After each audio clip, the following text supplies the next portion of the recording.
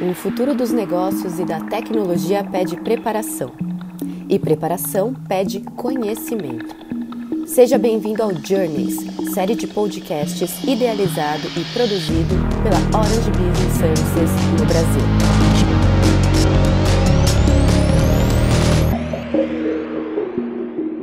Olá, você está ouvindo ao Journeys, podcast produzido pela Orange Business Services. O meu nome é Adriane Marquezine, sou jornalista especializada em TI e negócios e cofundadora da agência Sense. Eu estou com vocês ao longo de toda a série Jornada de Dados na Era do Cliente, Revolução do Negócio, Tecnologia e Segurança da Informação, que em 4 episódios aborda essa temática tão relevante para empresas que querem não somente sobreviver, mas saírem fortalecidas da transformação digital. Este é o segundo capítulo deste especial e o tema de hoje é as demandas do cliente na era digital. É importante ressaltar que essa temática não se refere somente ao universo do varejo. Ela faz parte do conceito de marketing centrado no cliente, que é quando o indivíduo é colocado no centro da estratégia de negócio. Essa ótica tem como premissa o reconhecimento de que não existe um consumidor médio.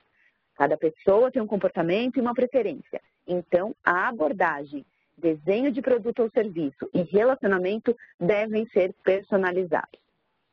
Mas essa estratégia tem seus desafios. Ficar mais próximo do cliente significa, invariavelmente, coletar e armazenar milhares de bytes de informações pessoais e confidenciais. Isso traz a necessidade de adequação das políticas de gerenciamento de informações a novas normas, como o Regulamento Geral de Proteção de Dados, o GDPR, criado na Europa, e também a Lei Geral de Proteção de Dados, a LGPD, aqui do Brasil. E para discutir esses assuntos, teremos a presença hoje de Cláudio Oliveira, professor e supervisor de negócios digitais do curso de administração da ESPM. Cláudio, obrigada pela sua participação. Eu que agradeço a oportunidade, gente. É um prazer estar com vocês. Obrigada. E também Wagner Bernardes, que é diretor comercial da Orange Business Services no Brasil. Wagner, obrigada pela presença.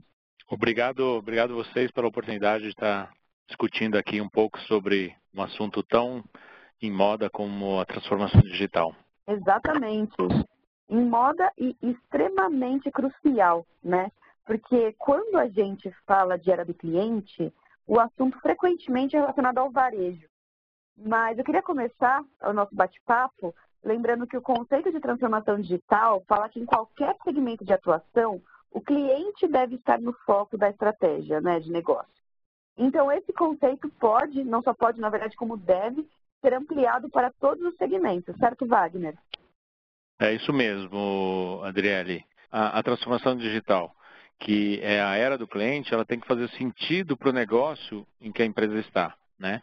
Então, é algo independente do setor e o segmento, né? Como você comentou, seja varejo ou qualquer outro segmento, as organizações precisam ter ferramentas e mecanismos que melhorem o atendimento do seu cliente, né? É importante destacar aqui que muitos ainda confundem esse alinhamento como criar coisas novas. Na verdade, é usar as tecnologias, ferramentas disponíveis do mercado e adaptar à sua realidade, né? Seja aí falando um pouco de tecnologia disponíveis, né? Seja cloud, colaboração, internet das coisas, inteligência artificial, são todas tecnologias que ajudam nesse caminho da transformação digital. E o mais importante é atender de fato quem você precisa atender. Perfeito, né? Não é só a empresa de varejo, né, que tem cliente, né? Todas as empresas têm um cliente. Cláudio, o que você acha?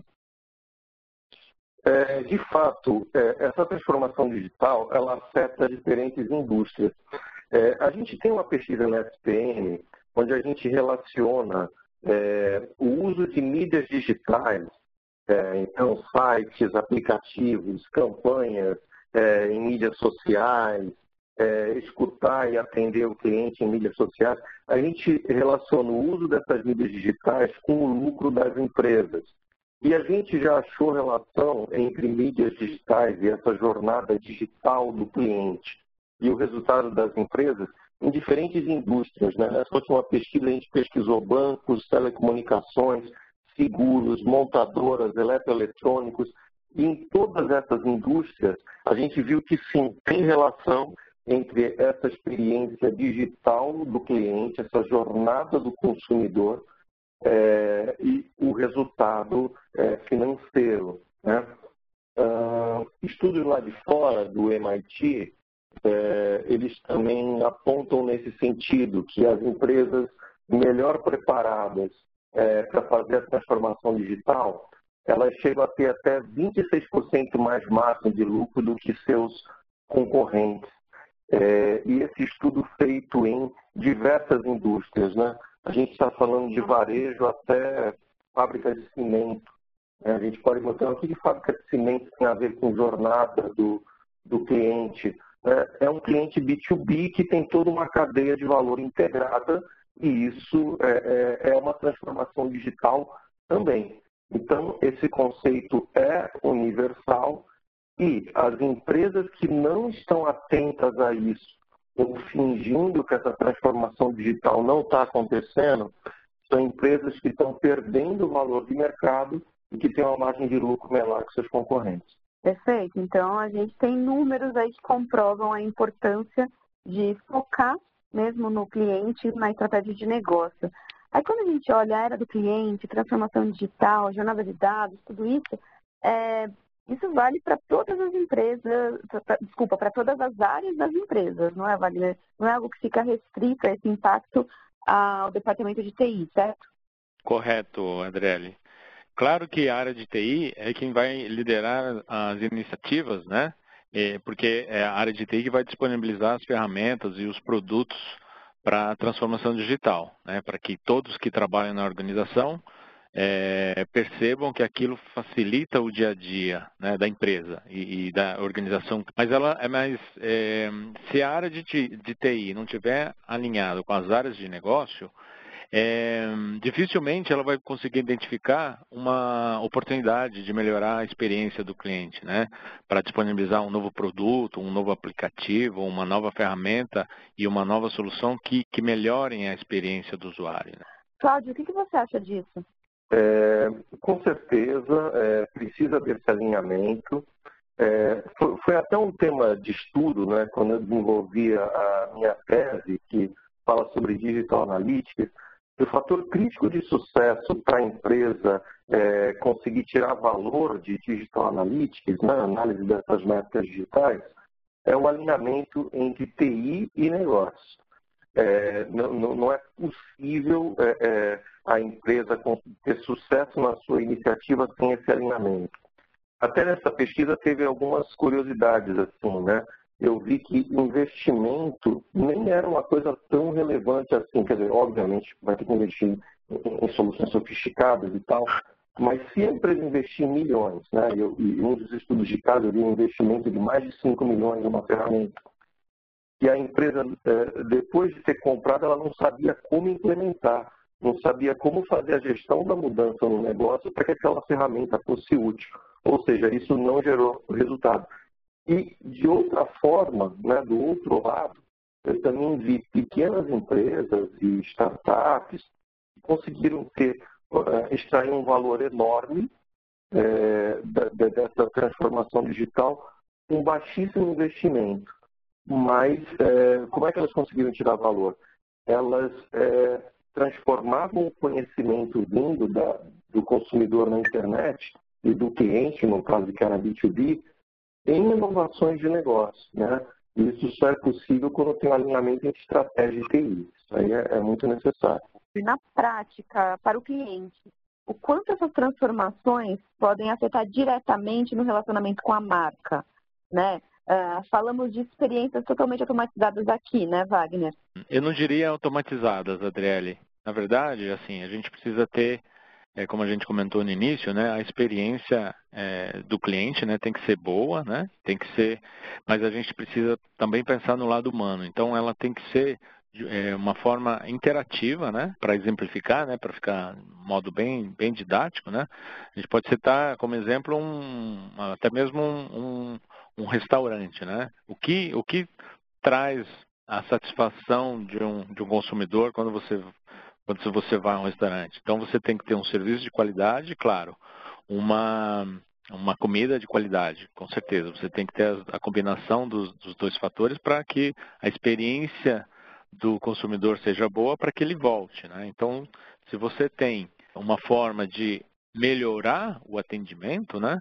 Se você tem de uma forma automatizada, onde o garçom, no momento que ele anota o pedido, esse pedido automaticamente, através de uma comanda digital, já vai para a cozinha e esse seu pedido é feito da forma correta, não existe nenhuma falha, né, de entendimento, de erro, e você tem uma agilidade no atendimento, além da comida ser boa, né, você teve uma experiência muito agradável, ficou satisfeito, foi muito rápido. A chance de você voltar para aquele restaurante é muito grande, porque você teve uma experiência muito satisfatória, né? É fidelização isso, né? Fidelização. E aí, assim, também não adianta as empresas, né, sofisticarem tanto que tirem a experiência de qualidade do consumidor, né? Tem situações, eu mesmo já passei por isso, onde eu fui num restaurante totalmente automatizado, com tablet, né, e você mesmo fazia o seu pedido, mas não tinha uma customização, uma adaptação para aquela necessidade. Estava tão automatizado que eu não tinha opções de customização ou opções de acrescentar ou tirar algum componente aí do meu pedido. Então, a ideia do restaurante, que era muito boa, acabou se tornando ruim como experiência para o usuário, que seria melhor que se tivesse um garçom ali para estar auxiliando o consumidor naquele momento. Então, você tem que saber exatamente que ferramentas que você vai utilizar e, o mais importante, você tem que testar, né? Você tem que prototipar, isso vale para qualquer experiência, né? Para qualquer empresa, para qualquer segmento, para qualquer ramo de atuação. Você tem que testar se realmente aquilo faz sentido para o negócio da empresa, se aquela ferramenta realmente vai ajudar a fidelizar um cliente ou vai ajudar a melhorar as vendas ou a redução de custos, etc. Então, é importante ter as ferramentas digitais utilizadas da forma correta. Perfeito. A ferramenta ela tem que ser um facilitador da experiência do cliente, né? Não um atrapalhador, né? E, Cláudio, você tem algo para acrescentar, olhando sobre a perspectiva, principalmente do B2B? A experiência B2B, ela também é personalizada. E, por incrível que pareça, ela pode ser bastante personalizada, né? Até uma das empresas que a gente estudou, né, na tese e tal, que foi o estudo de caso, uma empresa chamada Softliving, que fazia software para comércio exterior. E foi muito interessante o uso que eles fizeram da tecnologia. Eles analisaram o que o cliente digitava no Google antes de chegar no site da empresa. E viu que tinha de tudo,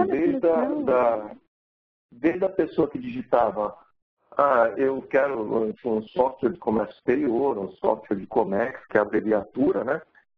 Mas tinham casos também de uma pessoa que digitava, eu quero exportar. E aí, eu quero exportar, você vai pensar, o que esse cara tem a ver com software de comércio exterior? Ele nem sabe o que é o processo de comércio exterior ainda, né? Numa visão de performance, você negativaria, né, essa palavra e não gostaria de falar com pessoas que estão procurando, eu quero exportar, você quer vender o software. Mas o empreendedor, que viu isso, ele teve a seguinte sacada, ele falou, eu vou fazer um site personalizado, a pessoa que estiver perdida no processo, eu vou dar uma assessoria para essa empresa em comércio exterior, além de vender o meu software. E aí ele foi montando N configurações do produto para atender esses pequenos empresários que não sabiam o que era o comércio exterior.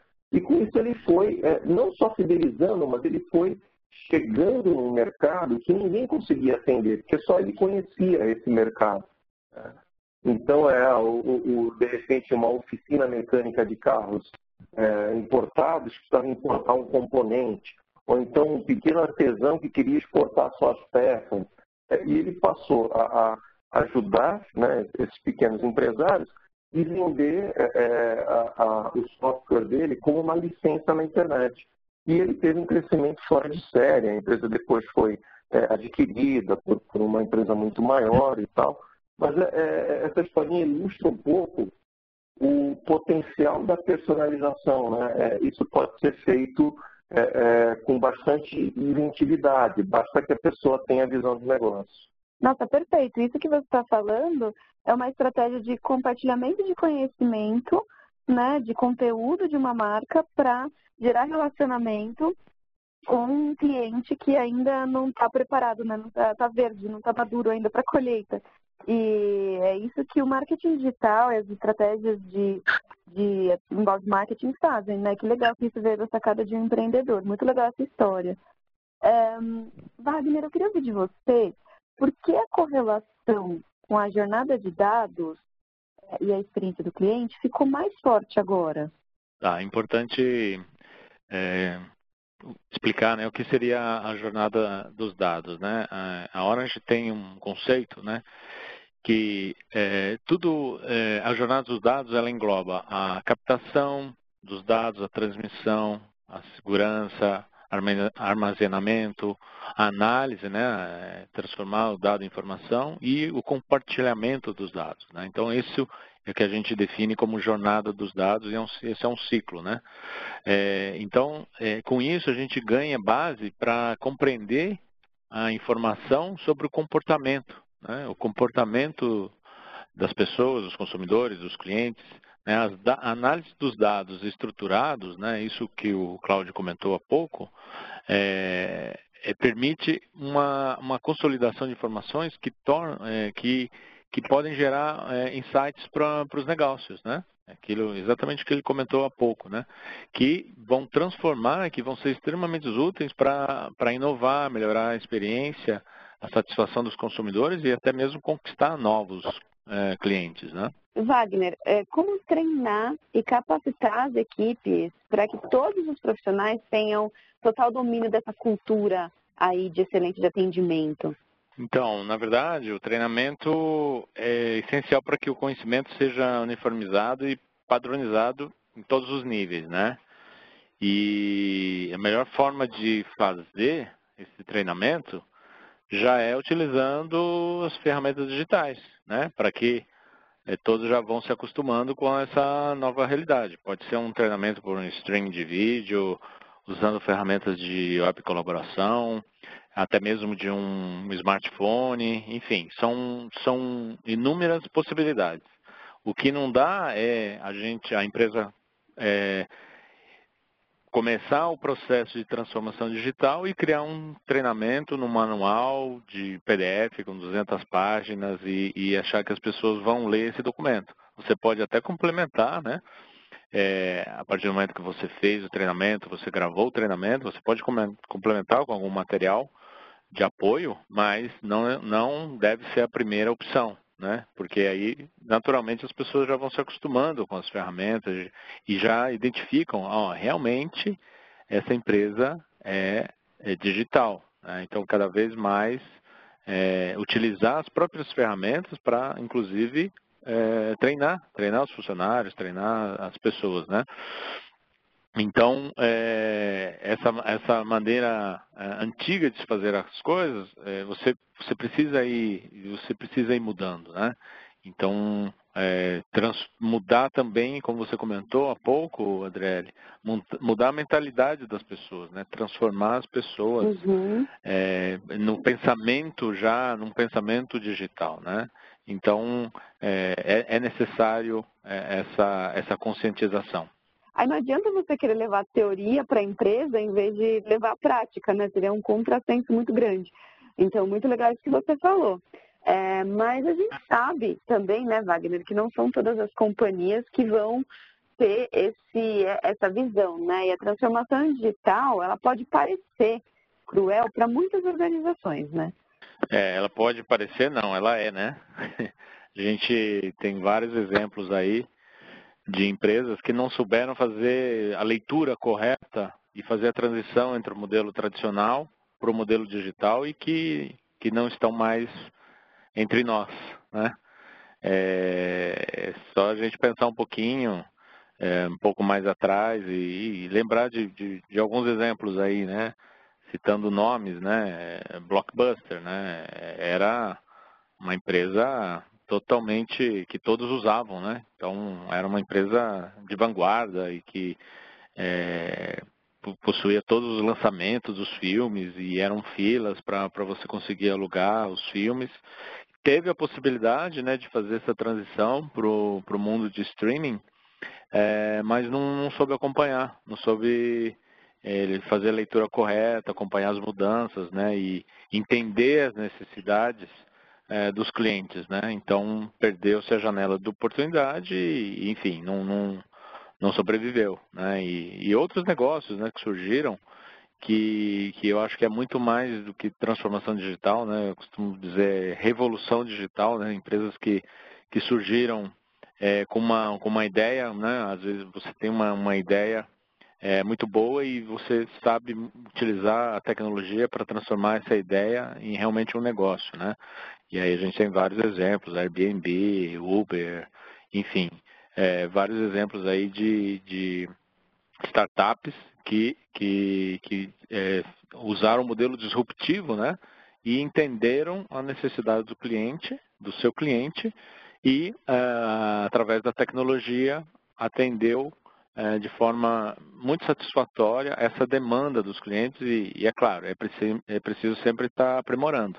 Você não pode se acomodar, porque é um tripé, né? Entre tecnologia, demanda do cliente e concorrência que você tem que estar sempre de olho, né? Porque naturalmente vão surgir outras empresas que vão melhorar o que você já fez, né? Então, se você não está antenado nas novas tecnologias e entender realmente a demanda dos consumidores, que também é dinâmica, você fica para trás.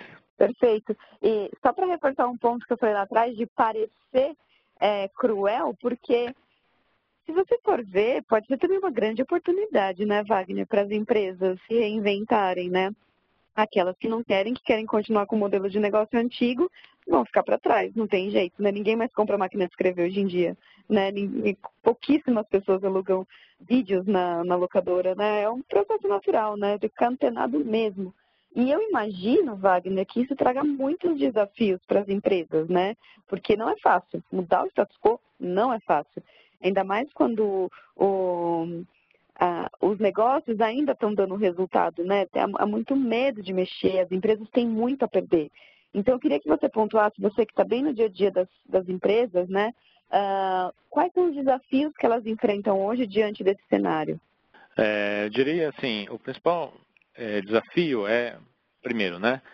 Planejamento a longo prazo, você pode até fazer, mas não é o modelo ideal hoje em dia, né? Você pode até ter uma estratégia onde você quer, quem você quer atingir, como você quer atingir, você pode ter um planejamento médio prazo, mas se você tem um planejamento estático, você também vai ficar para trás. Então você precisa estar sempre avaliando, você precisa, como eu comentei, né? Você precisa testar e usar. E realmente, se você percebe que aquilo não está no caminho ideal, você muda, né? E isso tem que ser de maneira rápida. Não dá para você ficar também testando e demorando muito nesse processo até chegar a um produto final, porque senão você também vai ficar para trás. Então, isso tem que ser, não tem problema de você errar, mas isso tem que ser de uma forma rápido, né? Então, o planejamento, assim, acho que é um primeiro ponto. O planejamento a longo prazo é uma situação hoje que não é o correto, né? Você pode até ter, como eu comentei, mas precisa ter os checkpoints, né? Precisam ser mais rápidos para você poder mudar, se necessário, no meio do caminho, né? E outro desafio, né, é que, assim, você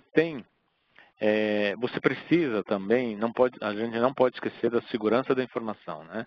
Porque, independente do modelo que você está utilizando, você precisa proteger essa informação, né?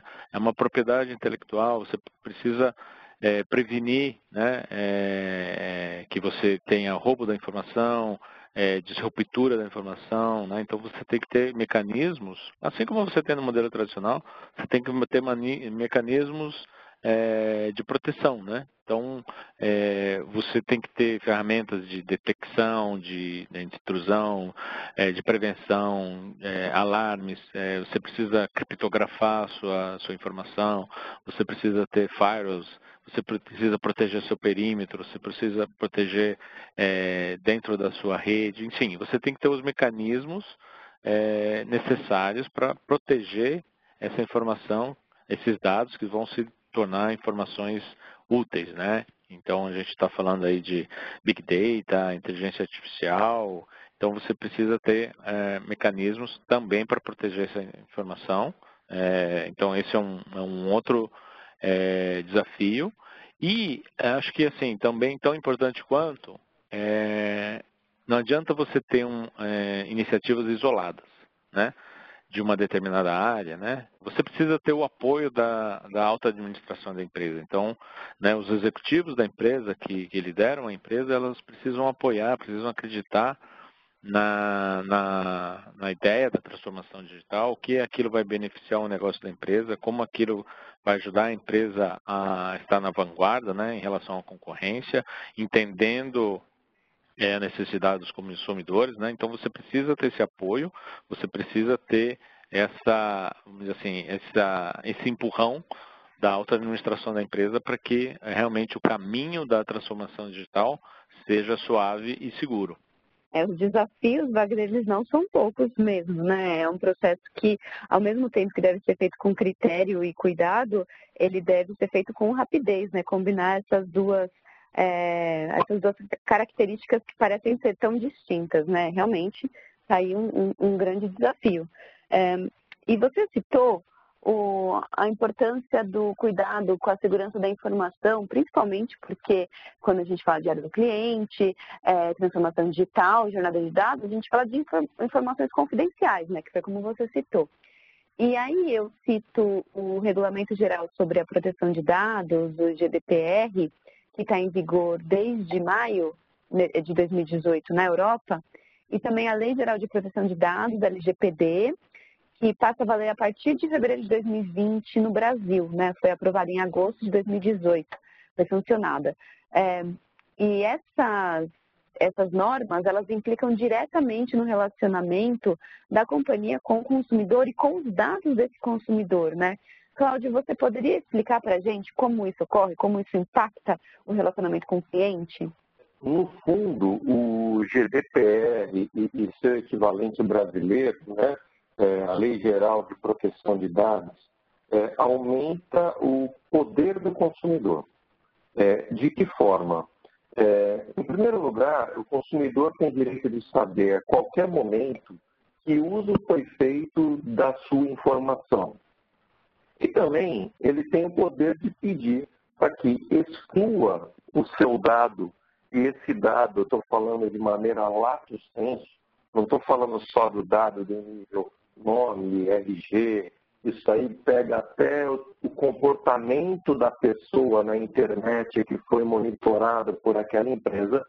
A qualquer momento, o consumidor ele pode pedir para que essa informação seja apagada. Isso que parece uma coisa simples, apague meus dados e tal, é mega complicado, complexo. Por quê? Porque tem que se ter uma visão 360 graus desse consumidor na empresa. Então, desde o dado que foi coletado na loja, até ele usando o aplicativo, até ele falando da empresa em mídias sociais, tem que se saber que todas essas interações foram de uma mesma pessoa. Quando a gente fala de exemplos internacionais, como o Google, Facebook, essas empresas já estão preparadas para isso, até por causa do GDPR, que foi a primeira lei que foi votada lá na Comunidade Europeia. Essas empresas já se adaptaram. Agora, o desafio vai ser para a pequena e média empresa brasileira, porque eles não têm ainda essa visão 360 do consumidor. As empresas maiores, empresas financeiras, de varejo, já se prepararam para isso. Mas a pequena e média empresa vai ter que montar essa visão 360 do consumidor E, enfim, vai ter que ter toda uma infraestrutura para isso, né? Então, isso demanda um investimento de dinheiro e de tempo dessas empresas que vão ter que se adaptar. Eu queria saber de você, Wagner, eu vou te fazer uma pergunta difícil, tá? Ela é complicada. Porque a gente tem aqui a era digital, jornada de dados, o avanço da inteligência artificial, só que tem outras tecnologias que estão aí para surgir que a gente sequer tem conhecimento. Então, como você acha que a gente vai evoluir nesse ambiente, Wagner? Não, realmente, né? Como eu comentei, é tão dinâmico, né, que a gente realmente não sabe o que pode surgir ainda, o que pode aparecer aí. E, com certeza vão aparecer novas tecnologias que vão mudar a nossa vida, né? A nossa maneira como a gente atua no dia a dia. Mas, assim, falando um pouco de inteligência artificial, também acho que ela vai chegar num momento que ela vai realmente mudar a sociedade de uma maneira mais drástica, né? Eu acho que a análise de dados, né? Voltando à jornada de dados, que nosso conceito, né? Eu acho que a análise vai ser muito mais precisa, né? A gente vai ter muito mais informações em banco de dados de uma maneira fácil, de uma maneira muito amigável de se usar. Não acho que vai acabar, mas vai mudar essas profissões e como e a relação entre esses profissionais e os clientes, né, e os seus clientes, né, os profissionais que conseguirem melhor se adaptarem. A gente falou, né, ao longo do podcast sobre adaptação, atualização, conhecimento. Então, aqueles profissionais que melhorem se adaptarem, souberem fazer uso dessa tecnologia, vai ajudar no exercício da sua profissão, né? Dando um exemplo, o advogado, né? Ele vai poder utilizar a inteligência artificial para analisar uma série de possibilidades dentro de um caso que ele está cuidando, para dar um parecer jurídico melhor, assim, com mais exatidão, né? Analisando várias possibilidades, enfim. Então, isso também porque você vai continuar precisando, né, do profissional, né? Então, assim, como o profissional vai fazer o uso dessa informação, o uso dessa tecnologia para melhorar, inclusive, o seu trabalho, né? Melhorar a experiência com o seu cliente, né? E isso vai gerar uma personalização, né, que vai gerar satisfação, né, do cliente final, né? Então, eu acho que é isso que vai acontecer, vislumbrando aí alguns anos à frente, Adriele. Perfeito, Wagner. Quando a gente pensa, com tudo isso que você falou agora, que o Cláudio falou, também não tem como não vir à mente que é a teoria da evolução, né? A base da teoria da evolução de Darwin. Não é o mais forte nem o maior que sobrevive, né? É quem é mais adaptável, né? E o mundo é assim, né? Cheio de transformações e a gente tem que se adaptar, seja uma empresa, né? Seja um profissional, para atender a esse novo cenário. Principalmente agora, quando a gente olha no conceito de jornada do cliente, que é aquela máxima, né? O cliente tem sempre a razão, nunca ficou tão em voga, né? Até porque com essas normas, como a gente falou, né, GDPR, LGDP, ele é muito mais empoderado em relação aos seus próprios dados, e isso pode abalar uma estratégia comercial de uma empresa, né? Então, é uma coisa para ficar de olho mesmo. Acho que a gente discutiu assuntos muito relevantes, muito interessantes hoje aqui no nosso capítulo. Eu agradeço imensamente a participação de vocês. Muito obrigada, Wagner e Cláudio. Não, eu que agradeço, Adriele, Cláudio. Como o Cláudio comentou, né, a gente está sempre aprendendo. Então, para mim também foi um prazer estar aqui nesse podcast, discutindo, né, aspectos da transformação digital e como isso afeta a relação empresa-consumidor, cliente, experiência do usuário. Então, sempre um prazer e estamos à disposição. Eu agradeço também, acho que foi uma interação bastante rica. E é interessante como vai ficando cada vez com menos fronteira, né? O que é academia, né? O que é mercado. A gente está falando cada vez mais das mesmas coisas aí, né? Então, fico à disposição para próximas oportunidades E mais uma vez, obrigado pelo convite.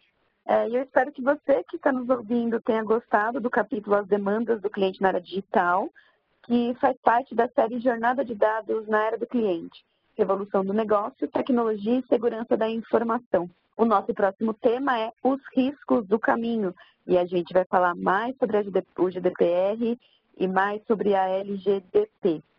E vale lembrar que no site da Orange Business Services, aqui no Brasil, você encontra uma série de conteúdos em português, incluindo artigos de executivos do próprio Wagner, por exemplo, webinars, white papers, todos recheados de informações sobre transformação digital, mudanças de modelos de negócio, novas tendências e tudo mais. Então, muito obrigada pela participação de vocês e até a próxima.